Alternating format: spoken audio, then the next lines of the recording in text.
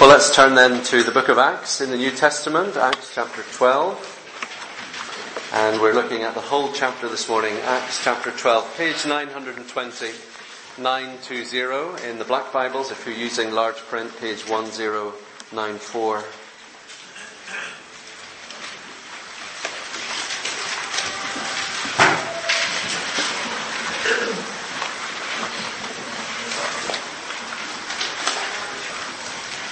The book of Acts, chapter 12, verse 1. About that time, Herod the king laid violent hands on some who belonged to the church.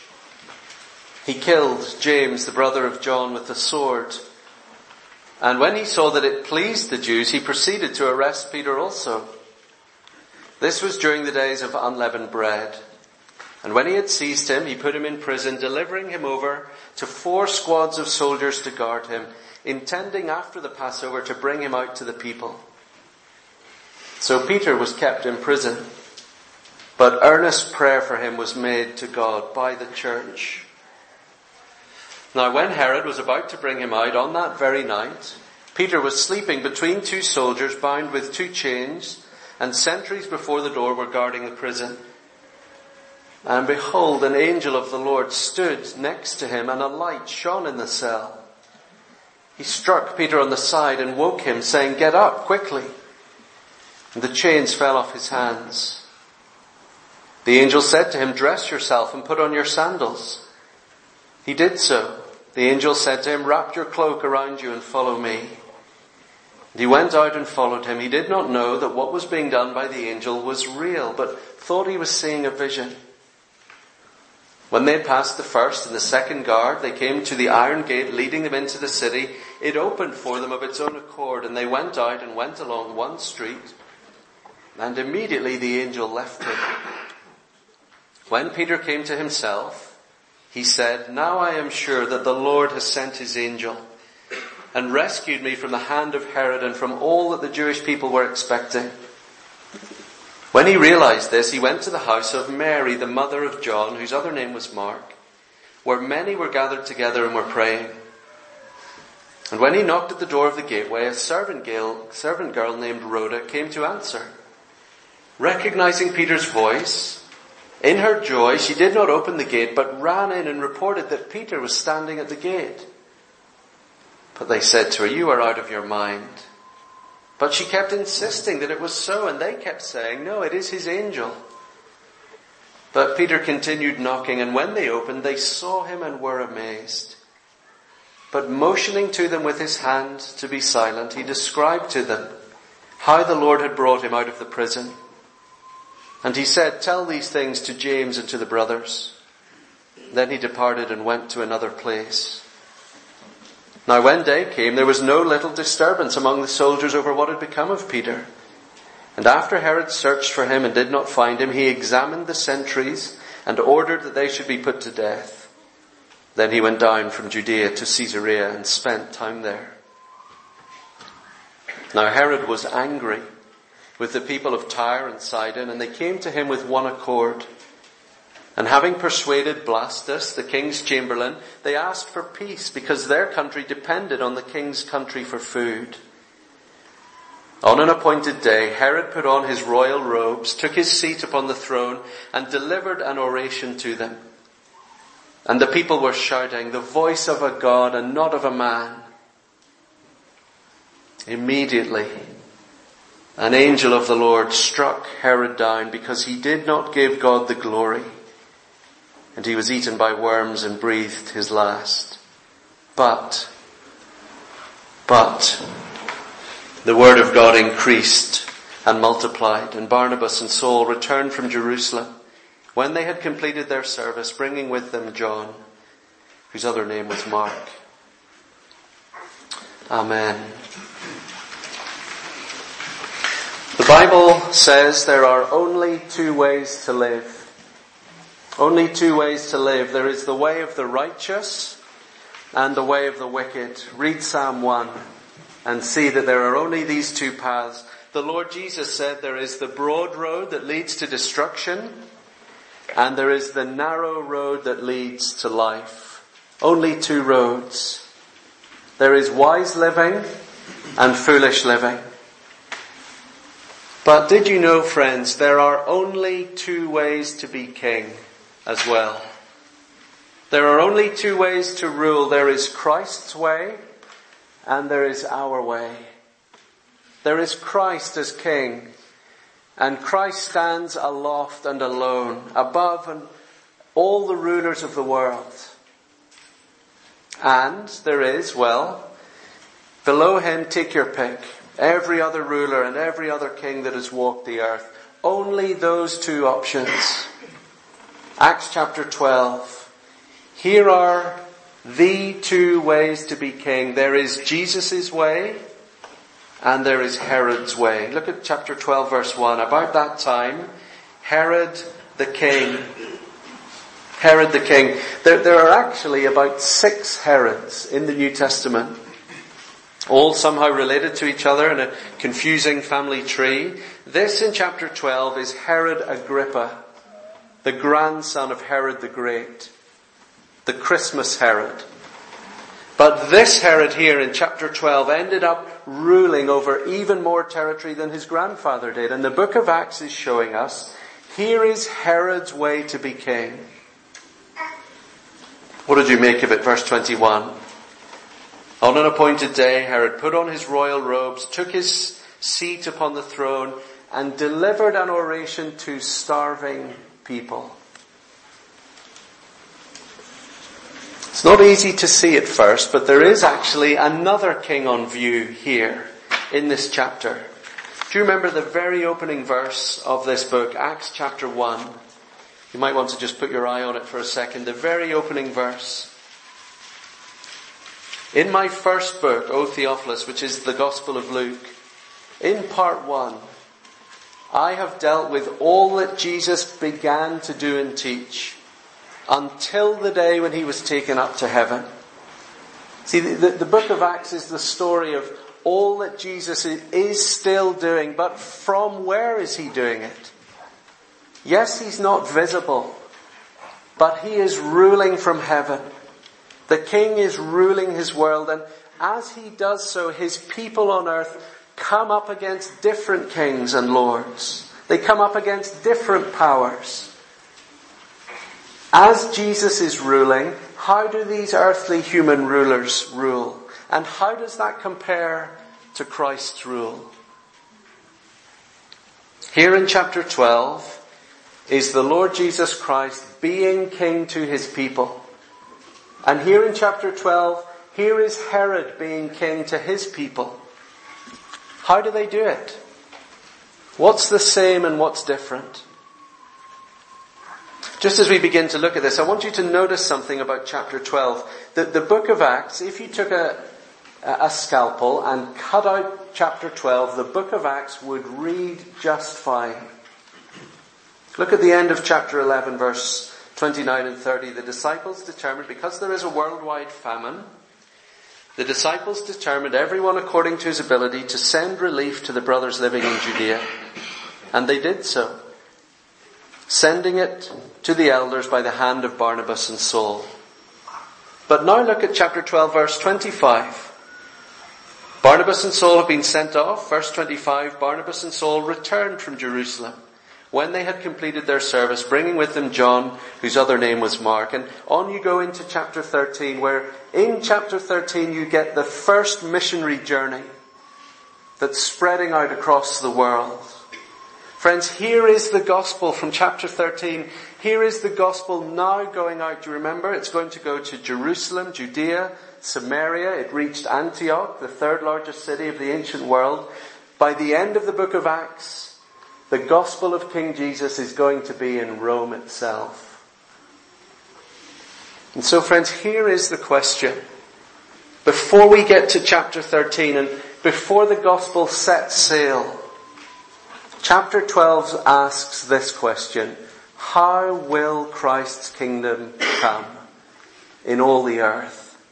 How will it expand? As the gospel goes out, what is it about to encounter as it faces the kingdoms of the earth?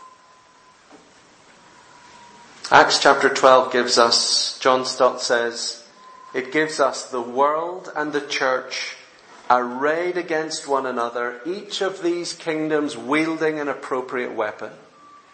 See, chapter 12 is, if you like, the preview. Here is the first clash of kingdoms.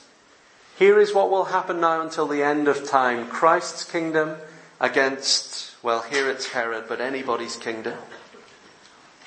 Herod is a king, and in his hand he holds a weapon. What is it? Jesus is a king, and in his hand in chapter 12 he holds a weapon. So here's what we're going to do together. We're just going to look at the contrast here between these two kings. We're going to look at the contrast between, on the one hand, the servants of God who know that they serve God, and the servants of God and the enemies of God, on the other hand, who think that they are God. That's the contrast, isn't it? Servants who serve God, enemies who think that they're a God. So here's the first one to see. Number one, Jesus' weapon. Jesus' weapon is powerless people who pray. And then we're going to look at Herod's weapon. Herod's weapon is proud strength and self-worship. Jesus' weapon is powerless people who pray. Herod's weapon is proud strength and self-worship. I think this might need to go down a little bit, Neil, as the whistling is now just coming through. What we're going to do this morning, it's not that we're doing point one and then point two. We're just going to kind of look at both of these two things. They're intermingled today. We're going to try and see them both at once. See, one of the ways to read a narrative like this, a story like this, is to look at the contrast between all the human actors in the story. Okay? Read chapter 12 as a story. Who gets all the verbs? Who gets all the doing words? On the human plane, you have Herod and Peter, the enemy of God oppressing the people of God, and the whole point of the story is that Herod is so powerful while they are so weak. Right? Look who's doing all the doing, verse 1 again. Herod the king, what did he do? Laid violent hands on some who belonged to the church. Verse 2, he killed James, the brother of John. But look at verse 3 as well. When he saw that it pleased the Jews, he proceeded to arrest Peter also. Verse 4, when he had seized him, he put him in prison, delivering him over. It's as if Luke is just wanting to pile up all the verbs. Look how active Herod is. Look at verse 19. He hasn't finished. After Herod searched for him and did not find him, he examined the sentries and ordered that they should be put to death. And then verse 21. The icing on the cake, dressing himself in royal robes, seated on a throne. Oh, Herod, you are so strong, so powerful, so in charge. You have all the chips. You are calling all the shots, and there is no one and nothing in your way. So what are King Jesus' people doing? Are they fighting back? No, look what happens to James, verse 2, he's killed. What happens to Peter? He's arrested, seized, put in prison. And look at verse 6. Oh, I love verse 6. Peter, what is he doing again? Sleeping. Out cold. And the description here is showing the full might of Herod against him. Herod has all the power. And Jesus has powerless people. Weak people. Sleeping people. Do you see what Luke is showing us here? Who is going to get all the glory here? Is it Peter? No, look. The whole way the story is told here is to show us that Peter is utterly passive. Did you notice he's not even sure if it's real? Verse 9. It seems like a dream. It's a vision to him. The Lord has rescued him, brought him out of prison. But here is one king ruling from heaven who has powerless people, and all they can do, verse 5, is speak to him in prayer. Here is the king who loves and cares for his people.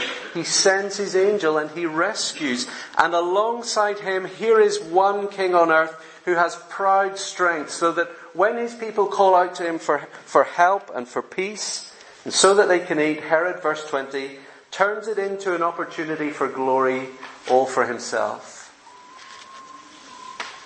Friends, Acts chapter 12 is saying to us, look, as the gospel goes out to the ends of the earth, you need to know that all the rulers of the earth cannot save you.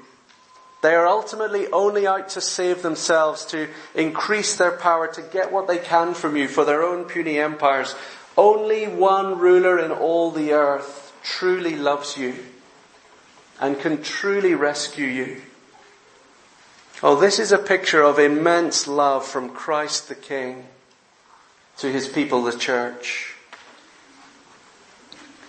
Napoleon Bonaparte, who was a ruler who swept nations before him at the height of his powers, as he looked at Christ, came to recognize in Christ a superior glory. Everything in this man astonishes me, he said. His spirit overawes me. His will confounds me. Between him and whoever else in the world, there is no possible term of comparison. The nearer I approach Christ, the more carefully I examine him. Everything about him is above me. Everything remains grand, of a grandeur which overpowers. But here's the astonishing thing. Here's what Bonaparte said. Alexander, Caesar, Charlemagne, and I have all founded empires. But on what did we rest the creations of our genius? All upon force. Jesus Christ founded his kingdom upon love. And at this hour, millions of men would die for him. That's what happened to James, isn't it? Here, verse 2. Oh, we don't know why James is killed, and we don't know why Peter isn't released initially, put into prison. We don't know why God chooses in the end to rescue Peter. Now this story is here to show us that the ways of King Jesus with his people are mysterious to us. But if he chooses, and if he wants to, there is nothing that can stand in his way. Nothing. Not swords or squads of soldiers. Did you notice all the details in verses 6 down to 11? It's as if there are just walls and walls and walls, and all of them just fall away and open. Nothing can stand in his way. Not swords or squads of soldiers or chains or sentries or doors or iron gates.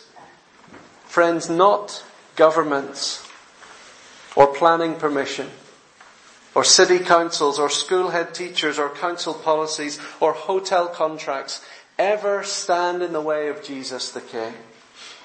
All he needs is powerless people who pray. What is the only truly significant human action we have? Verse 5 rather. Pray. Peter was kept in prison, but earnest prayer for him was made to God by the church. We've just had this recently, haven't we? Working our way through the book of Acts. We had it a couple of weeks ago in 1 Thessalonians. And it seems to be falling to me as we do this in different ways to highlight the Bible's description of the life of the church as being committed to corporate prayer. And as we do this week by week, I know it's a challenge for us. It's come up so often in sermons, hasn't it, through Acts and Thessalonians. Some of you have kindly and very gently said to me, very winsomely, look, I hear you on corporate prayer, on the prayer meeting. I would love to be at the prayer meeting. I really would, but I just can't because of ABC and so on.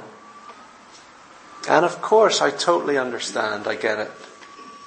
Not everyone who would like to be there can be there. But here is, friends, here is what Acts is saying to us. Everyone who could be there should be there. See, here in verse 5, here is the key to prayer. So that word that comes just before the word prayer, earnest prayer. It's the idea that, what gives rise to the prayer is church need, not church notices. Church notices never create prayer. It's church longing, not church MailChimp emails that generates prayer. That word earnest, it means fervently, unremittingly. It's part of the same word that Luke has used in his gospel to talk about Jesus in Gethsemane as he prays. Praying with sweat falling like drops of blood. Oh, the longing for help, the longing for respite, for relief.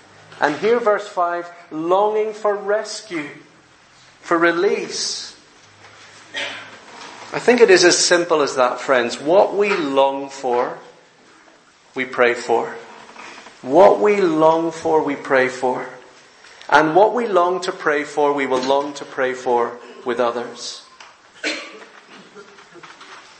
Listen to a man called Don Carson. He wrote a wonderful book called A Call to Spiritual Reformation, calling the church to reform ourselves, particularly here in this area of prayer. Here's what he says: I do not write these words to manipulate you, or to be engendering guilty feelings.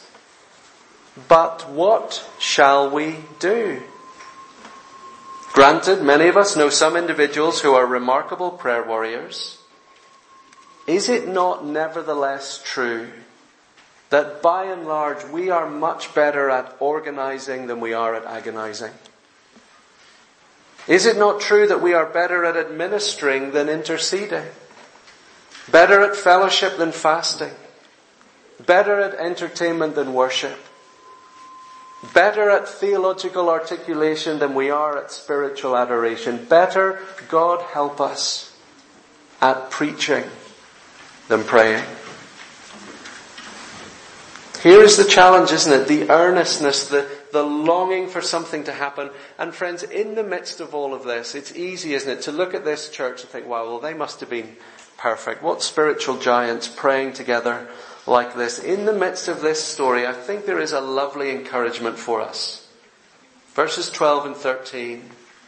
And her encouragement is called Rhoda. It's amazing. This church calling out to God. And when God answers their prayer, when God gives them exactly what they're asking for, what do they say to poor Rhoda, these great prayer warriors? You're nuts. Now, I know we're asking God to do this, but come on. He's not actually going to do it, is he? You're out of your mind. Here they are longing for God and yet not believing that when he acts, he answers prayer. Friends, I read this and thought, I would be exactly like that. That's me. Aren't these people normal? Just like us? They are weak people. Ordinary people. They are powerless people. And all they have is speaking to God, their King in heaven. And so here is one way to be king. You have powerless people in your powerful hands, and because you are wise and good, and because you have the power to rescue them and to release them if you choose, isn't Luke saying to us, the gospel will spread through the earth like this, simply by the weakness of Christ's praying people? It is a beautiful picture. What do we need, Lord? The gospel's going to go to the ends of the earth. Let's organize a campaign. Let's grow the numbers. Let's add and add. Let's work out our strategy. No, trust me, says Jesus, and pray. Let me ask you today, are you prepared for this kind of weakness? Listen to Don Carson again. He says this: we must not equate courage with success, or even youth with success. Do not equate courage or youth with success. I have spent too much time in places like Japan, or in parts of the Muslim world, where courage is not measured on the world stage, where a single convert is reckoned a mighty trophy of grace. I am grateful beyond words for the spread of churches in organizations like Acts 29. Many of you have heard of them, a great church planting movement. I'm grateful beyond words for them, but I am no less grateful for Baptist ministers like my father. Men who laboured very, very hard for decades and saw little fruit and many of whom went to prison in the early 1950s. I find no grounds for concluding that the missionaries in Japan in the 20th century were less godly, less courageous, less faithful than the missionaries in what became South Korea with its congregations of tens of thousands. Just as the widow who gave her mite may be reckoned to have given more than many multimillionaires, so I suspect at the end of time some ministers in Japan or Yorkshire will receive greater praise on that last day than those who served faithfully in a corner of the world where there was more fruit. Friends, never ever despise weakness. Never despise this kind of small, powerless, seemingly ineffective way in which Christ works. And as we are weak, and as we pray, friends, we are going to meet oh so many Herods. The world is full of them. And sometimes the church is full of them. I want us just to look here a little bit more at Herod's proud strength. See, Peter, in his moment of weakness, is miraculously delivered by an angel, and the exact opposite happens to Herod. Herod, in his moment of triumph, struck down by an angel. See, not every suffering believer is rescued. Not everyone is healed. Some die. Some go free. Jesus the King knows what is best. But whatever happens, all his people are in his hand. And at the end of time, whether you die young or die old, at the end you die with Christ. And not every dictator and wicked oppressor is struck down on the spot like Herod. But Luke is showing us here is an example of what comes to all who choose to be king in this way. One day you breathe your last and you are cast out from the presence of God and his king forever. Herod is here to warn us about the end. It's kind of a strange story, isn't it? Verse 20 onwards. I think this is to do with the famine that has been mentioned back in chapter 11, verse 28.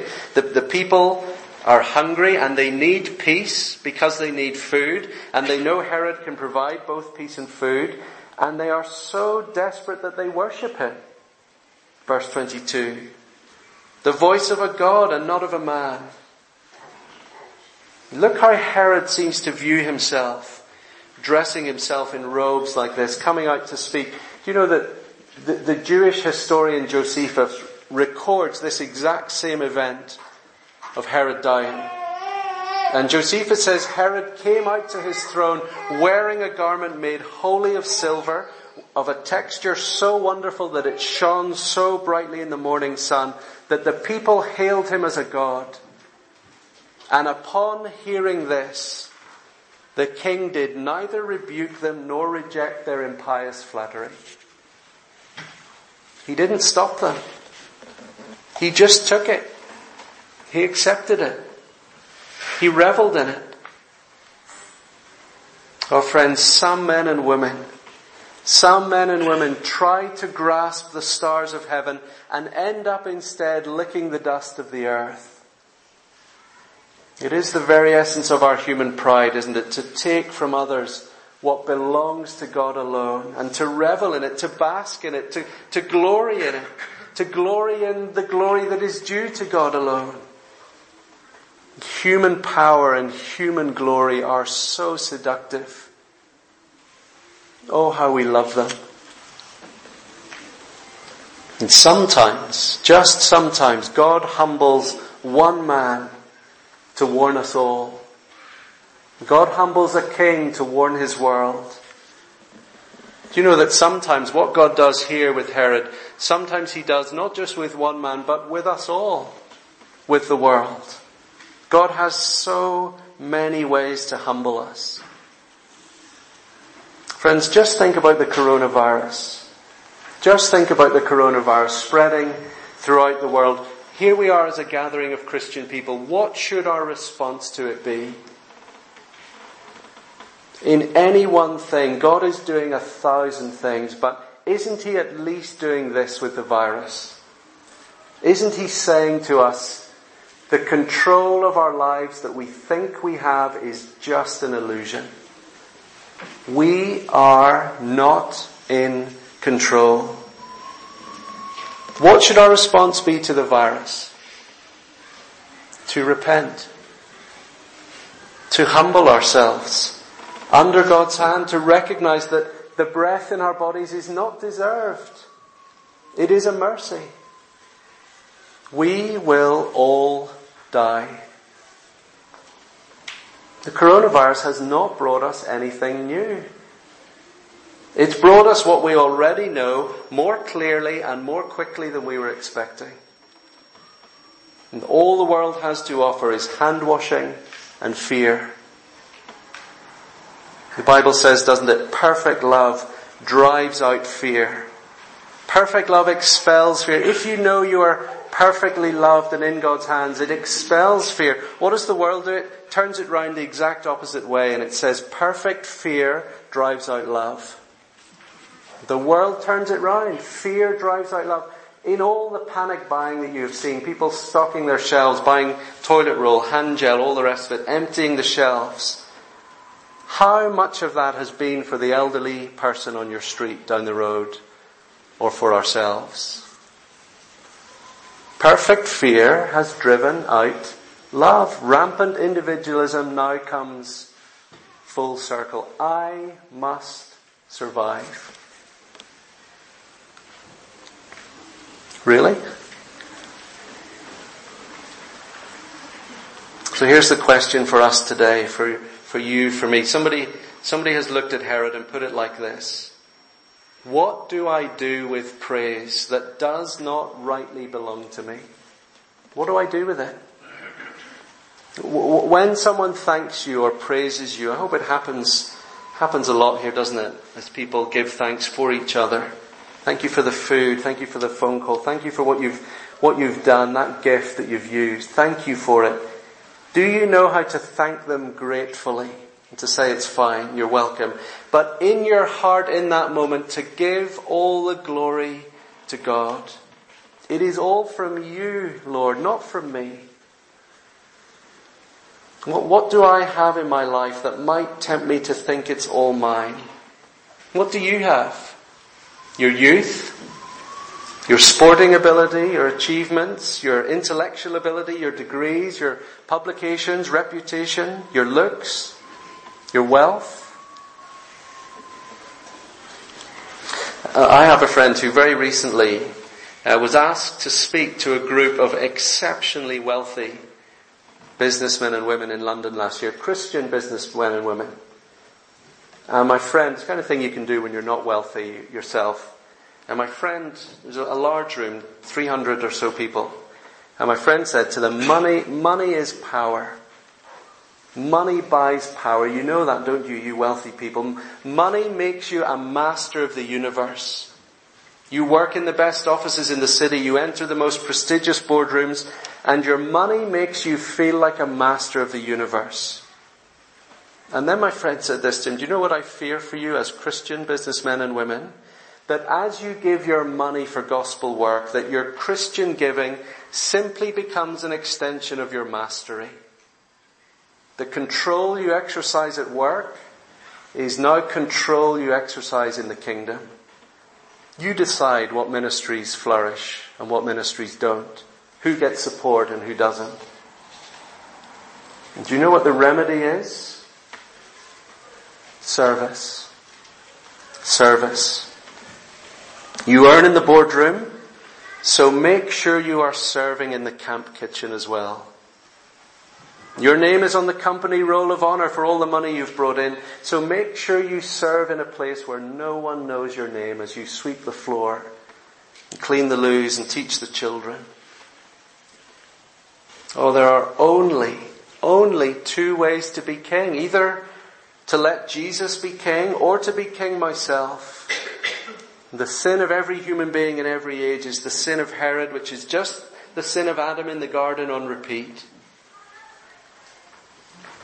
Kevin DeYoung says that Think of everything that springs from the simple confession of John the Baptist. I am not the Christ. Think of everything that flows from that. Here's what it means. This world's story is not about me.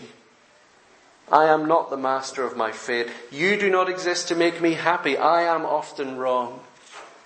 I have limits. I need limits. My desires and my feelings are not the be-all and end-all. It is not wrong to ask me to sacrifice for you. I do not see the whole picture.